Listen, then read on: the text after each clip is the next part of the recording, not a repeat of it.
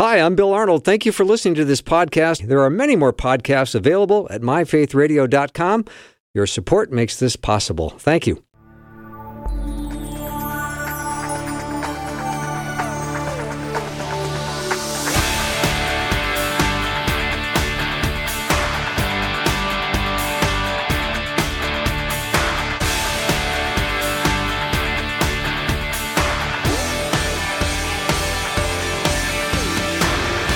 And a warm welcome to the afternoon show. I'm Bill Arnold, and it is more Guy Talk, or Guys Who Talk, and they have assembled around the studio table to take your questions. So please send them over. Do not hesitate. The text line is open, 877-933-2484.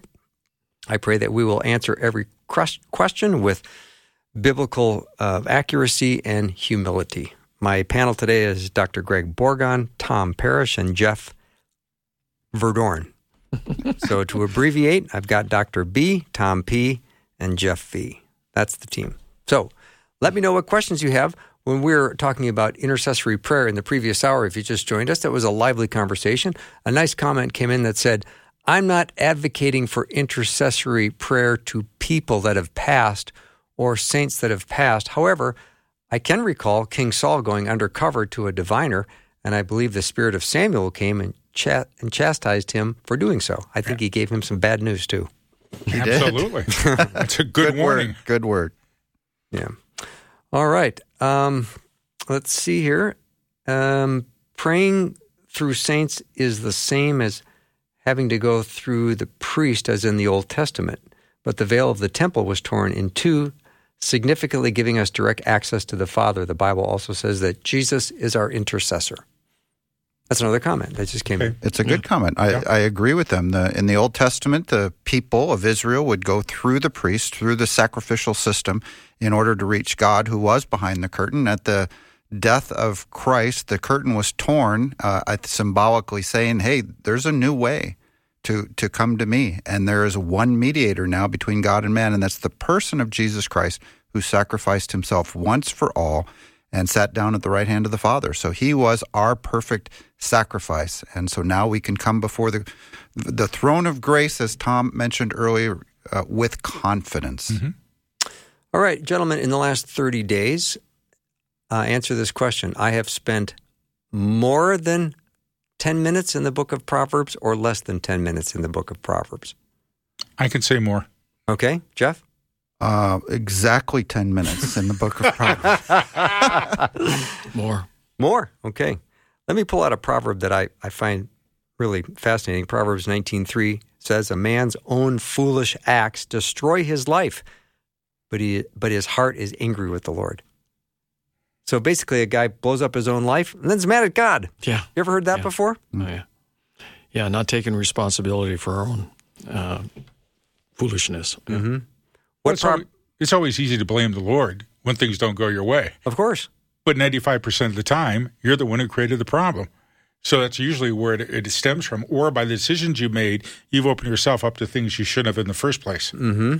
So I've heard lots of this. Yeah. Dr. B, do you have a proverb that you have been focusing on the last month that you would be willing to share? For our Heart of Warrior Ministry, we're launching new groups again this fall, or right now, as a matter of fact. And it's based on Proverbs 4:23. Above all else, guard your heart, for from it comes the wellspring of your life. And the power of that passage is, notice it says, above all else. In other words, make it a high priority. Above all else, guard your heart. Be vigilant. Don't be passive. Stand your watch on the wall. Guard your heart, for from it comes the wellspring of your life. In other words, whatever is in there, good or bad, will manifest itself in overt behavior that will bring glory and honor to God or dishonor and shame. So the idea is, above all else, guard your heart, for from it comes the wellspring of life. Whatever is stored in there will manifest itself in behavior, either bringing glory and honor to God or dishonor and shame. So, yeah, that proverb. Nicely done.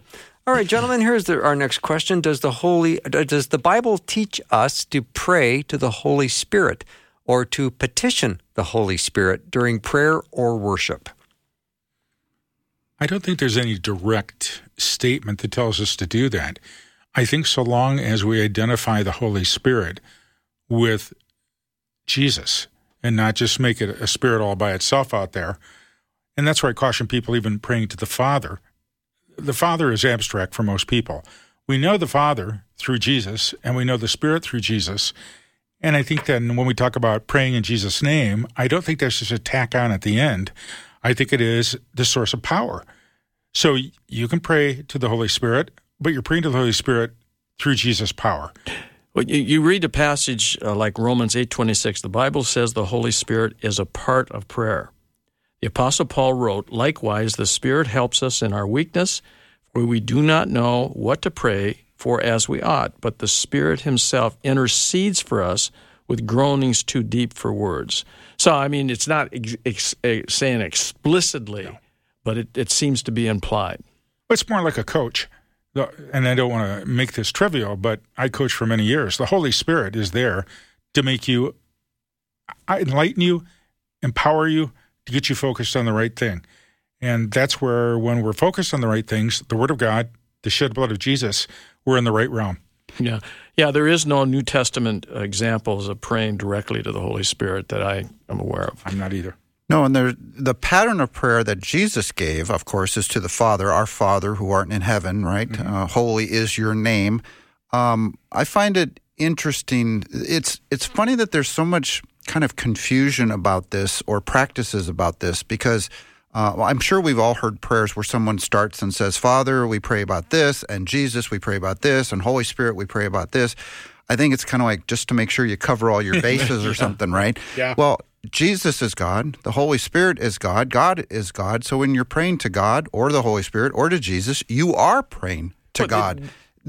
I think one of the patterns, how I think of it, and it basically is consistent with what you guys just said, I always think of praying to God the Father in the power of the Spirit and by His power, because in the finished work of Christ on the cross, and in Jesus' name, because it is consistent with His nature and character. That's what I understand is, when we pray in Jesus' name, we're praying in consistent with His nature, His will. Yeah, when you're praying to God, who is manifests Himself in the three persons, the Father, Son, and the Holy Spirit, and you're praying, and you just pray to God, you're covered. I mean, for what you're. If they are the Godhead, yeah, then you're praying to all of them, whoever you address your prayer to. All right, let's see. Here's another question, gentlemen. As I become more mature in faith and fellowship, the leading of the Holy Spirit has me to lay hands on people, cast out demons, and pray for healing, miracles, and resurrection. I love being in the Lord's will, but as I grow, I also feel more attacks from those within the church who don't do those things. Why? Because it's a mixed bag, and we have to be wise about doing this. On the one hand, I've laid hands on people and see them healed. I don't have the power to command them to be healed on my own. I pray with the command or the name of Jesus, and I've seen people healed. I've seen demons leave people. I have not been involved in anything called a resurrection, but I don't doubt the Lord can do whatever He wants to do. My goal is to be available to the Lord so He can use me any way He wants. Now, the tragedy is, and the hard thing for me is, I prayed over people that have died. Mm-hmm. I prayed over people that didn't get well. That really bothers me to no end. So I would say with this gentleman, you're going to have people in the church that are going to maybe be upset or not understand that. Just use it wisely and use it humbly, so that when you're with people, you're doing it not. Here's the thing I've always told my church. If we were ever led at St. Paul's, where I'm pastor, if we were ever led to have healing services, and we do have healing services, I would never want them on videotape. I would never want them out in the public arena, because this is not a circus. It is it's like counseling. You don't put a camera on somebody when you're counseling. It's just for the audience that's there, and the Lord heals. Now, if He has you do it publicly, that's a different matter. But I'm very cautious of that. I think those are wise words, Tom. Yeah, for spiritual gifts, there's two general understandings of spiritual gifts. One says that the spiritual gifts have ceased; they're done. They were completed at the time of the apostles, and they're not for the. Yeah, that's called cessationism. The other is continuationism, that the spiritual gifts are still valid today and are given to each individual Christian as the Spirit determines, as Paul says in Corinthians. Now, these gifts are, faith, healing, speaking in tongues, miraculous powers, distinguishing between the spirits, administration, helps, and so on. There's a number of these gifts. Now, it's interesting. I fall on the side that these gifts are still present today because Paul was instructing the Corinthians on spiritual gifts in 1 Corinthians 12 and chapter 14. So why would he be instructing the Corinthians on the spiritual gifts if they have ceased? At the same time, I think we need to be very careful that we're not focusing on the gifts, but we're focusing on the giver of the gifts. That's right. Well, and the danger is when my mother-in-law was dying, she was 51, had cancer. She came from a very evangelical church, very Bible-believing, great preaching, great teaching. I was there many times. Her friends would come to the hospital, and they would pray over her to be healed. And when she wasn't healed, they began to drift away. And one of the last people said, B, your problem is you don't have enough faith, and walked out the door. Now, this is crazy that we would do this. If Jesus is the healer, it's not the level of my faith that makes him heal, because I only need the faith of a mustard seed. It's up to the Lord as he comes to me.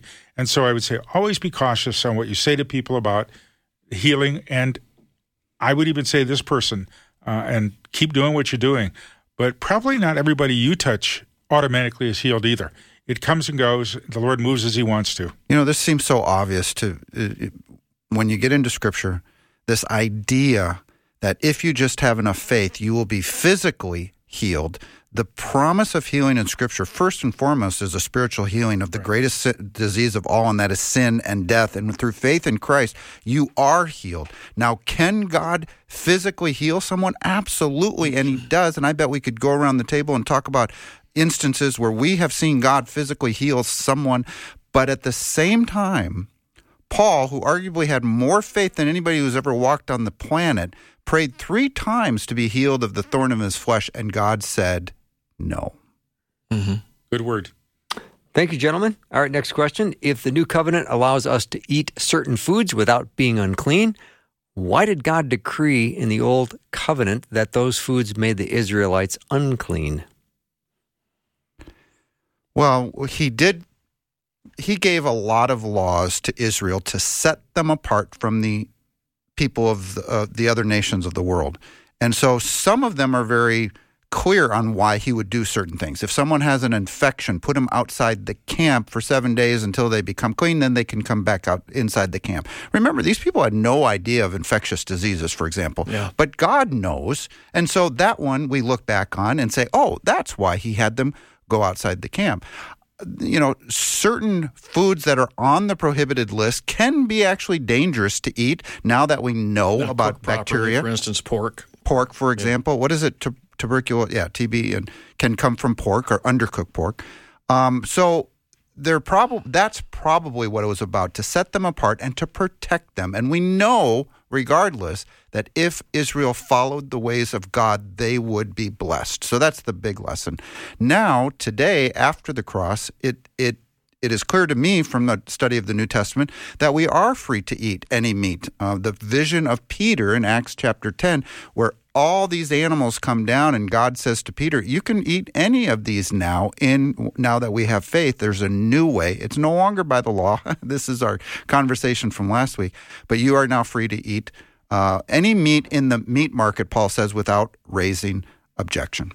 Yeah, and you think about it, one thing that we don't think about today is that Israel was surrounded at that time by so many other belief systems and gods, and there was worship going on out there. I mean, the last word we get about Solomon, he was building a temple to Molech for one of his foreign wives. I mean, in Jerusalem, he was doing these things. Hard to believe. So, and they had consumed all these things. It was part of their ritual. It wasn't separate from that. And what the Lord tried to do is create a separated people in Israel to show that they had depended on him. When Jesus came, and then we are now covered by his shed blood, now, of course, Peter is given permission. Go ahead and eat. and even eat with the Gentiles. And that was a big shocking thing for people. But the reality is it's not what we put in us that's the problem. Jesus said it's what comes out of us. All right, we'll take a little break, and then we come back with lots more God talk. If you've got a question, send it over, 877-933-2484. We'll be right back.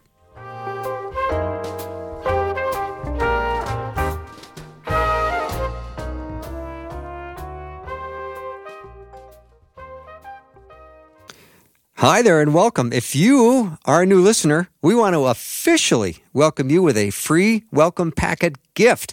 Request yours today at myfaithradio.com.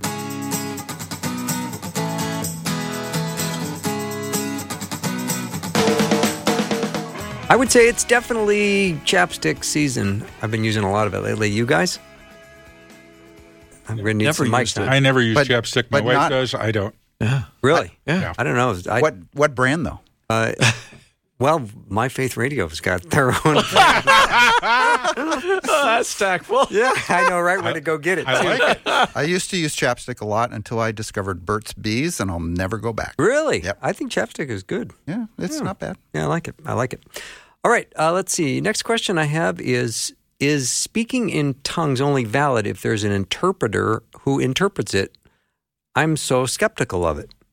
Now, I would say, before we jump into an answer, as long as I've been a believer and I've been around people who have spoken in tongues, I've never yet once in my life heard somebody say, let me tell you what he just said. Yeah. Exactly. Or what she just said. I've never once in my life seen or heard an interpreter ever. I never have either, but I have heard direct reports from people that I know and trust that have been in a church service where tongues were spoken and interpretation happened in an orderly way, just as Paul described. So what was the first part of the question? Are they valid is it only without? valid if there's an interpreter who interprets? Yeah, so within church, within the organized church in a service, I think Paul makes it very clear that he says 2 or 3 at a time and then only with interpretation. So I would say within a church service, it should only be used or should only be valid in using the language of the question with interpretation. But Paul also says that, so I'll pray in the Spirit, even sing in the Spirit.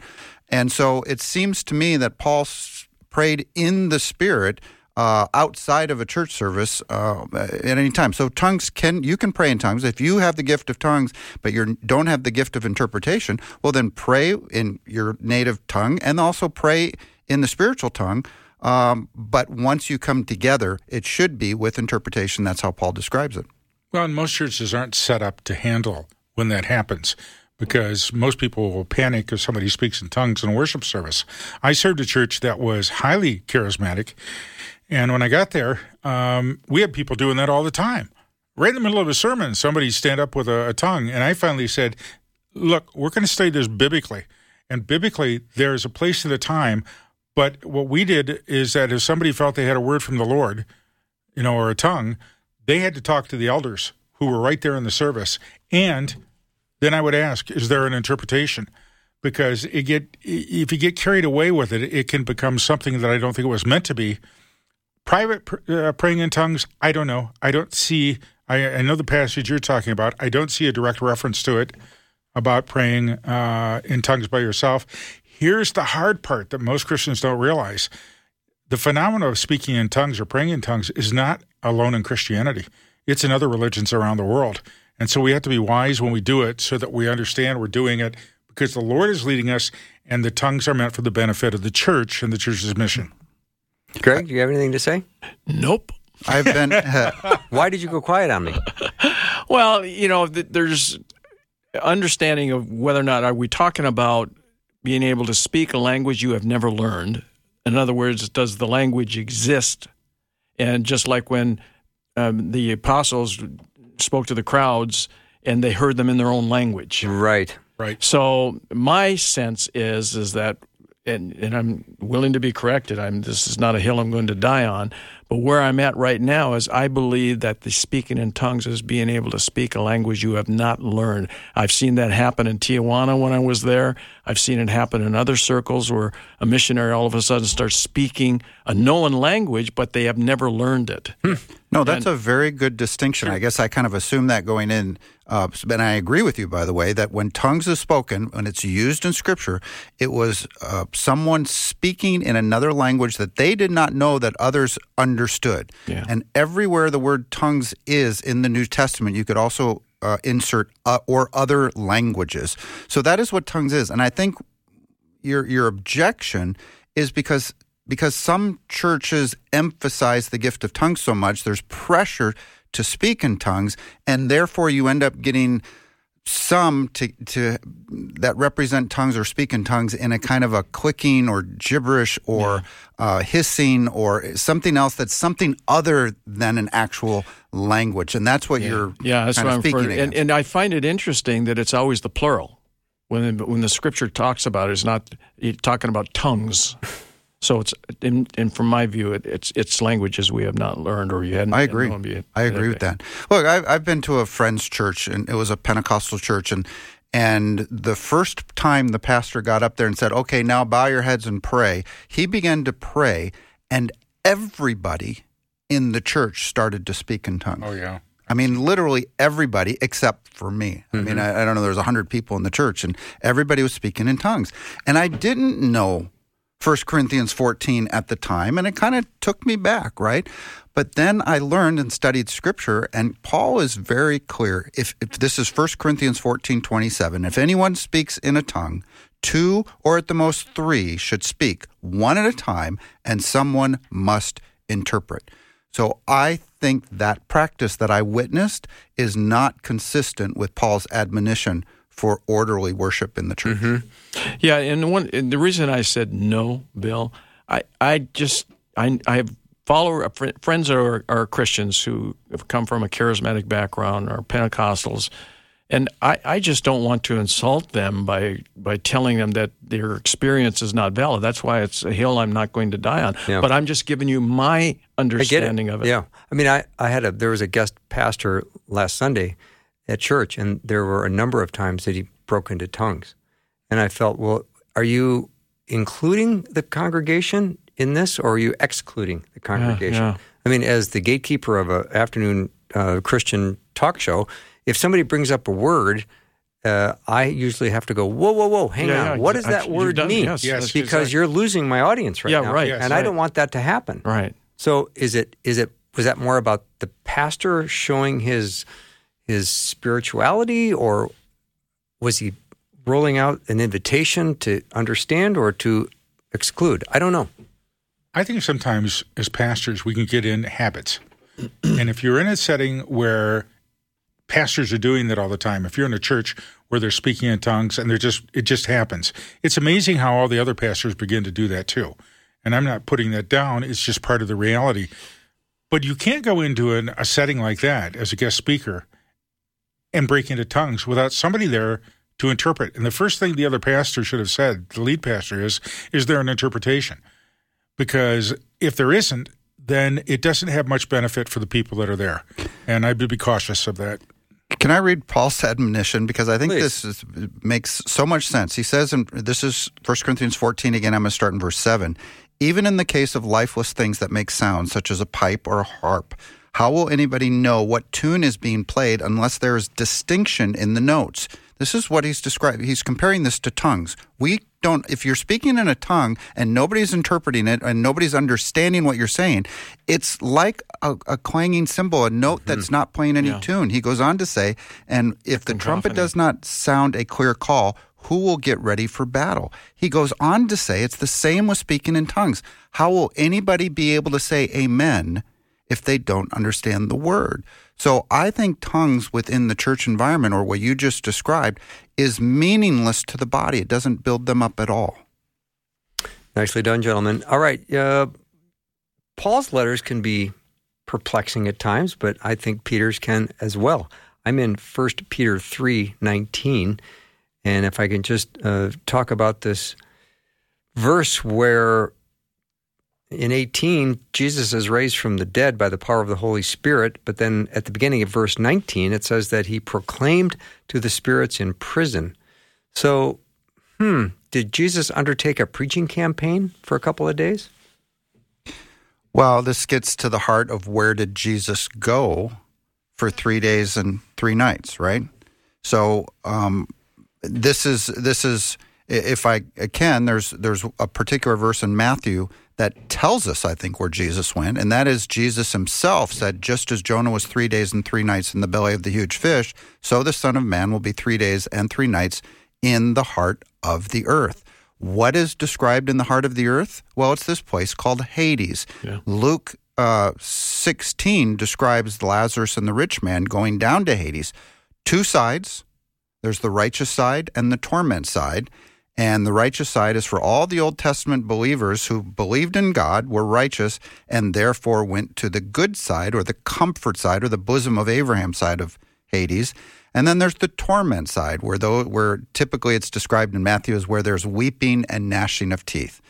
So Jesus obviously went to the good side for 3 days and 3 nights, and he spoke to those who were there. He preached the gospel, if you will, not because some could be saved because they've already died, their fate is sealed. But he was proclaiming, I am the one that came and died and will rise again. And then elsewhere in Scripture, it says he sets the prisoners free on the good side and will bring those up. So David, Isaiah, Noah, Adam, all the righteous from all the Old Testament are brought with Christ at the resurrection up in heaven, and I believe they're up in heaven today. Who were these spirits that he were preaching to that formerly did not obey? Who were they? Well, there's one interpretation that suggests that it was those who lived during Noah's time, before Noah went into the ark, that those were the individuals that Christ was speaking to. And then wouldn't Jesus have this beautiful compassion to say, look at you perished before me?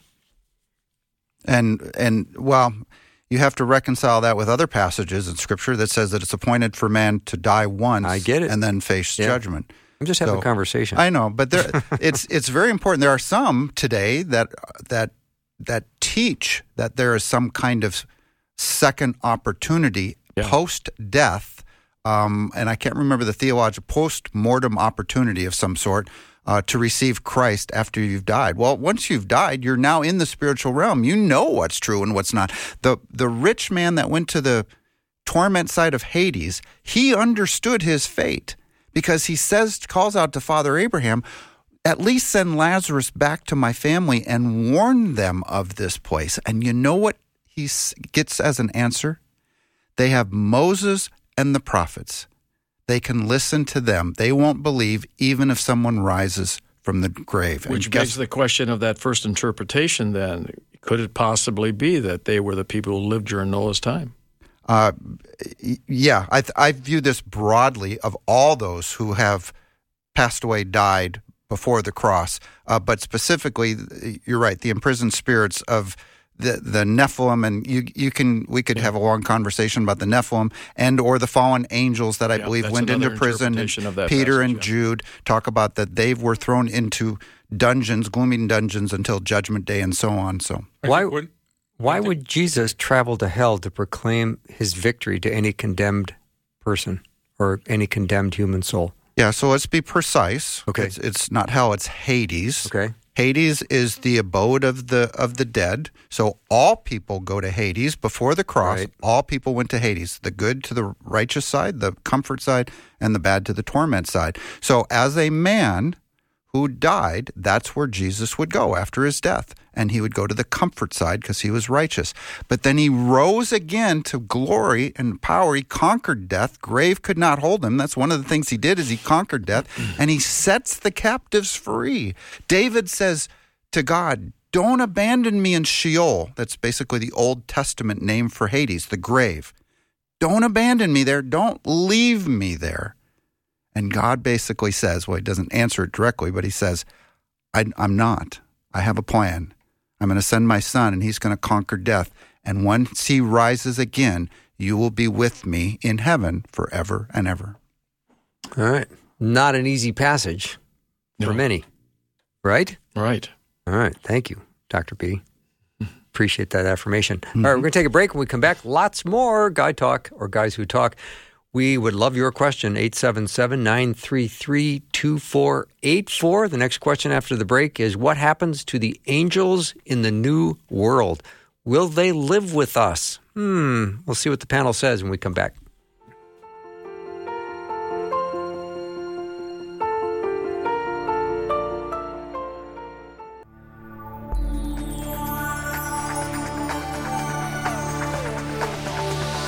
It's the afternoon show with Bill Arnold.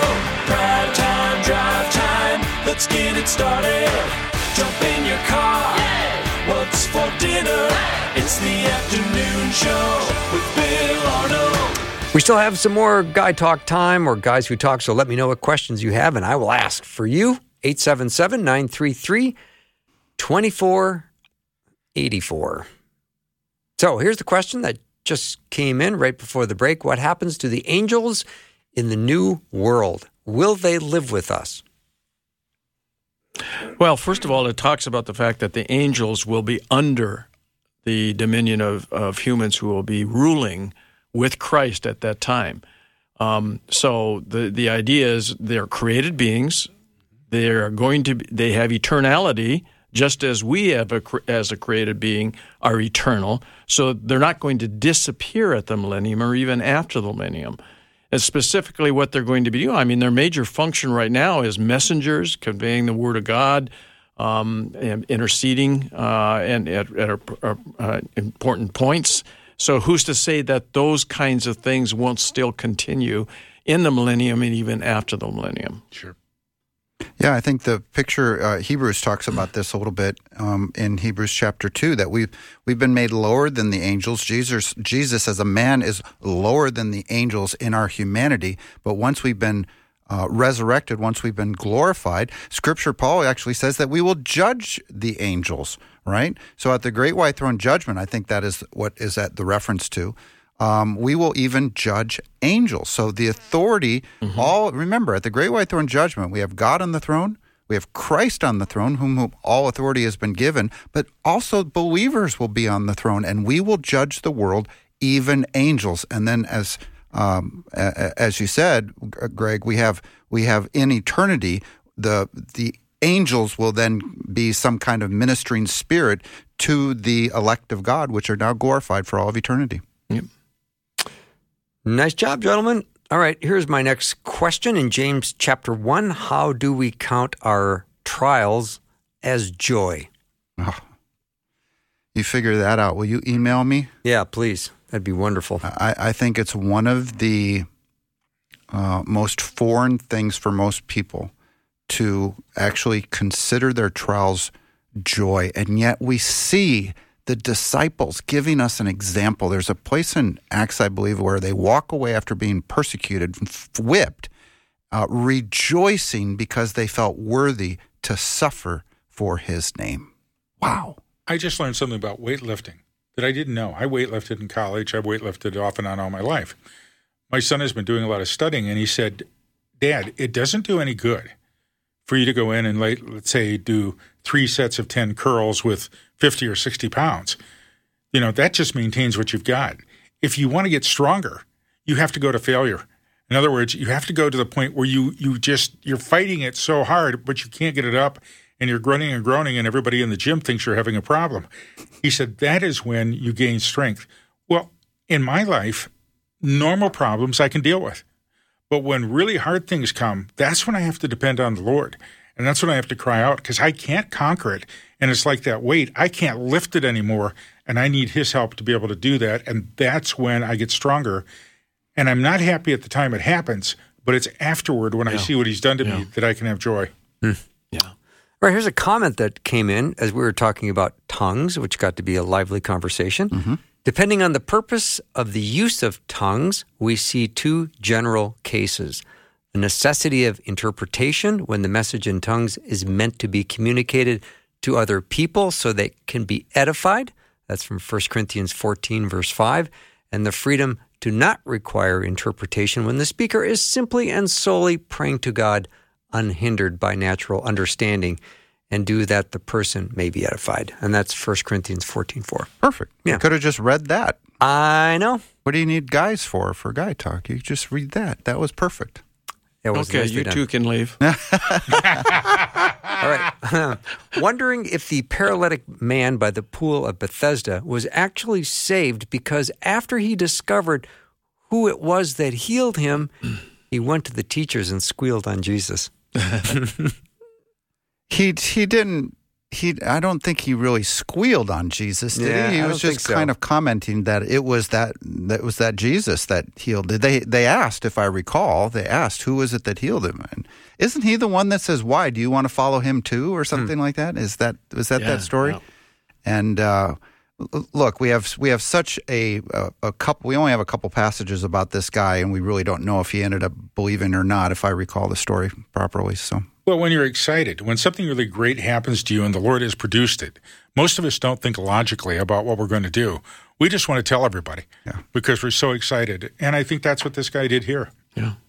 There's also our point of discussion earlier about spiritual healing versus physical healing. Physical healing is great, but he's healed and he's going to die. If he wasn't saved, he's going to die a physical death and an eternal death at the judgment, right? So it's not physical healing that we should all be seeking. We should truly be seeking the spiritual healing from the greatest disease of all, and that is sin. And that healing only comes through faith in Christ. All right, gentlemen, here's Hebrews 10, 26 and 27. If we deliberately keep on sinning after we've received the knowledge of the truth, no sacrifice for sins is left, but only a fearful expectation of judgment and of raging fire that will consume the enemies of God. Now, that verse I think we'll have to put in context, but the question is, what does this verse mean for Christians who are in the midst of struggling with an addiction? Well, Those are here's the way I interpret this in context in Hebrews 10. And this is a tough passage, granted, and there are some who think that this is about Christians deliberately sinning. I actually see the phrase, if we deliberately keep on sinning after we receive the knowledge of the truth, to reference unbelievers. Yeah, me too. Okay? So it's describing someone who has heard the truth and rejected it. Remember in Hebrews chapter 4, it says it this way: the message that they heard was useless to them because they did not combine it with faith. I think it's describing the same kind of people here. Those who deliberately keep on sinning, meaning those who continue in unbelief and being dead in their trespasses and sins.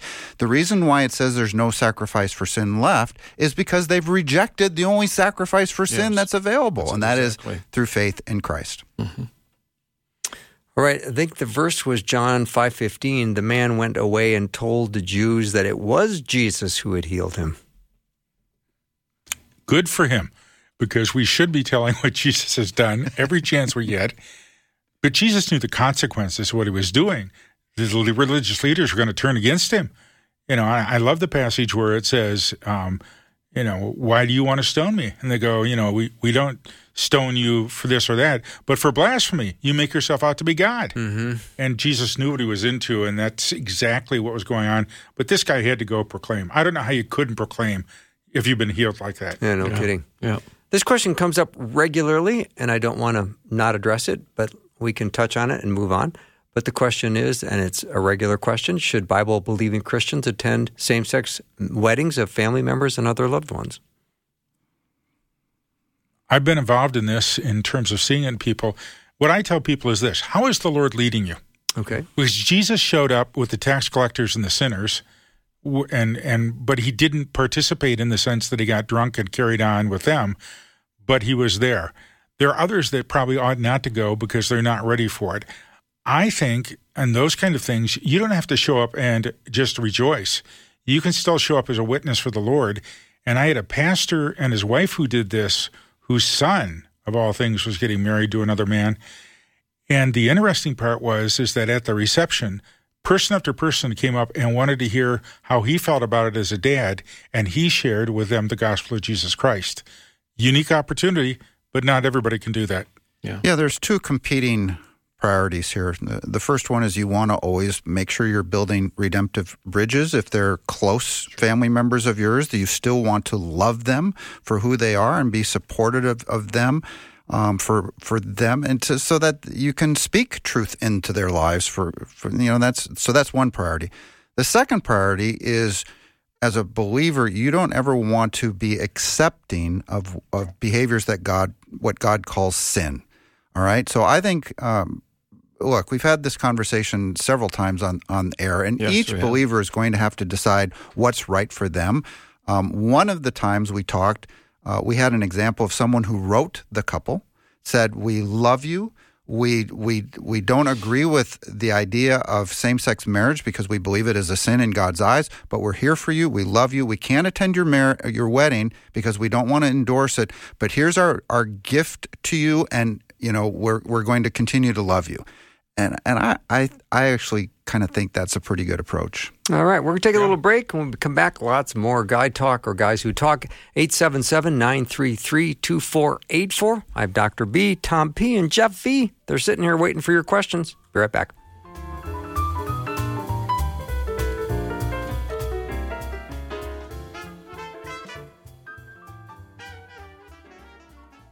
Faith Radio and Afternoons with Bill podcasts are available because of listener support. If you are a supporter, thank you so much. Becoming a supporter today by visiting myfaithradio.com.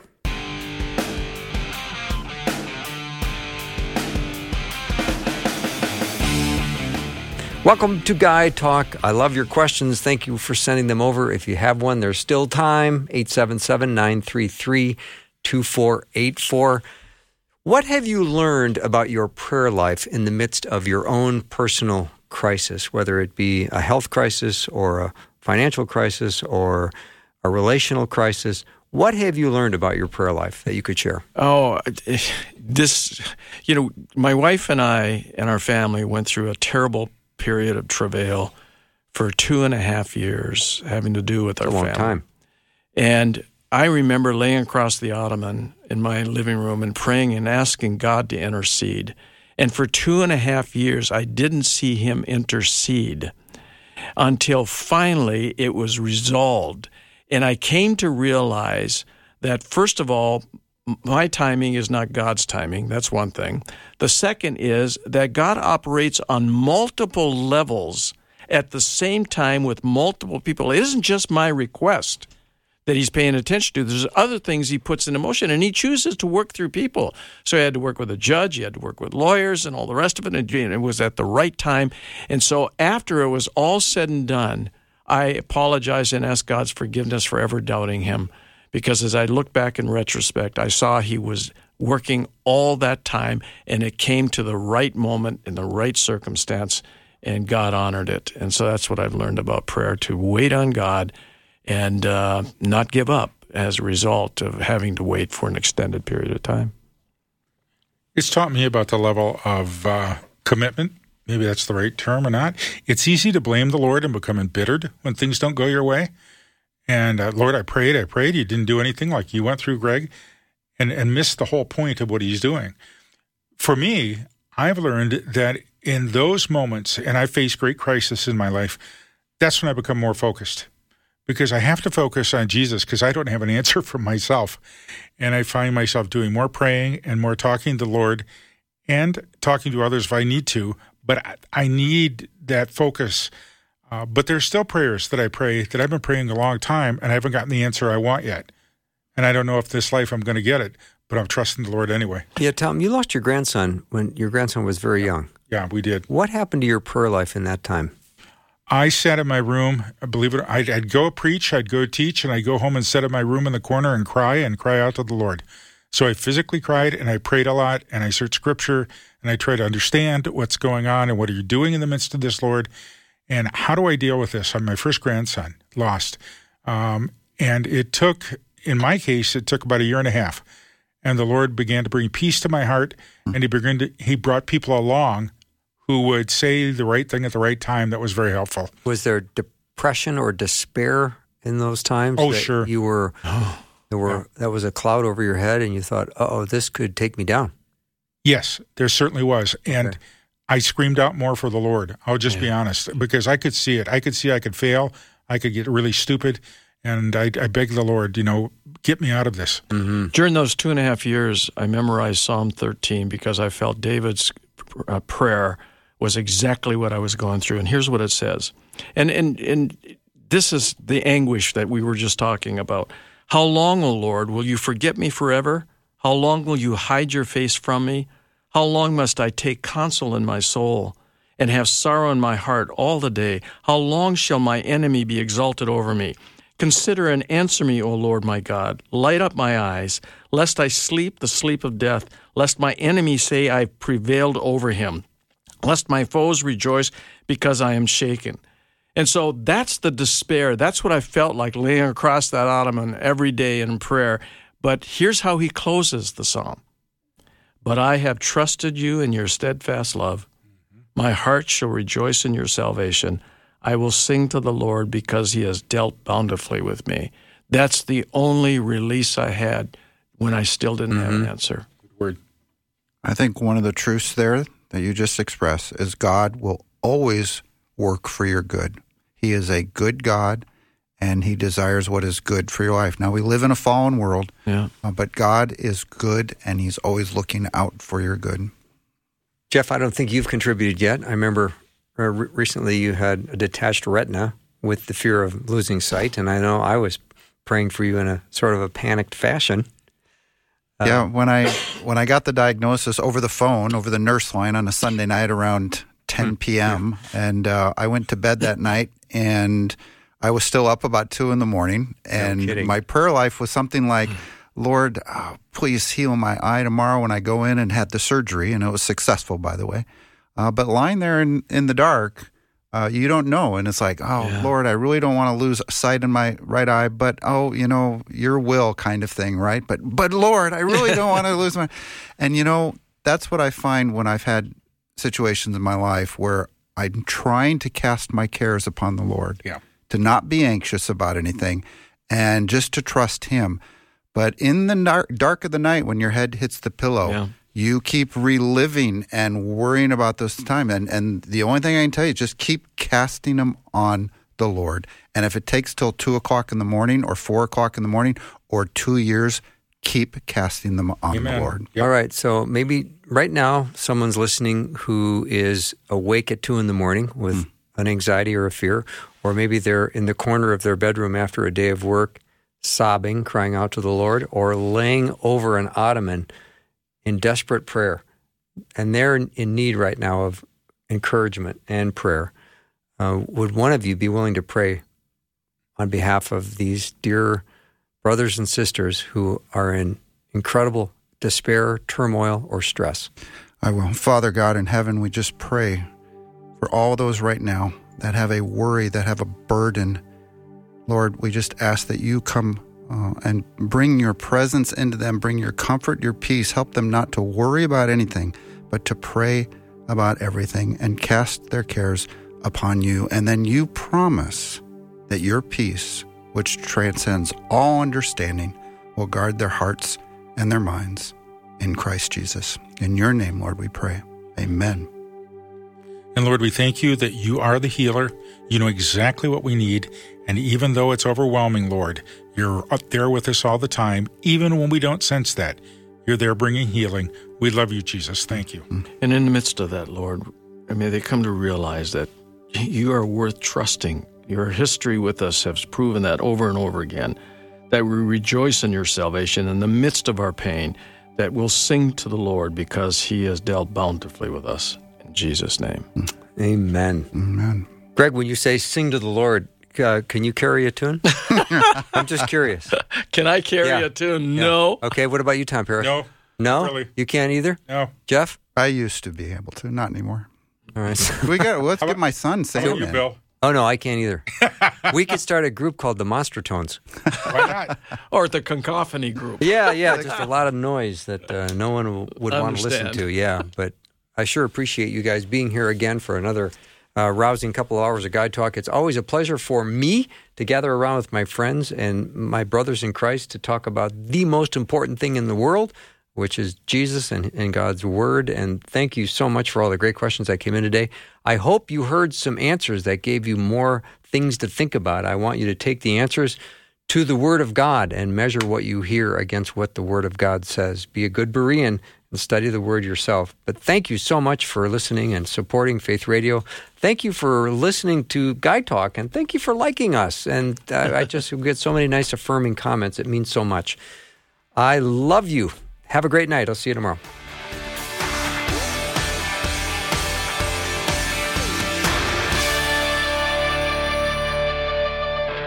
Thanks for listening. Programming like this is made available through your support. Information available at myfaithradio.com.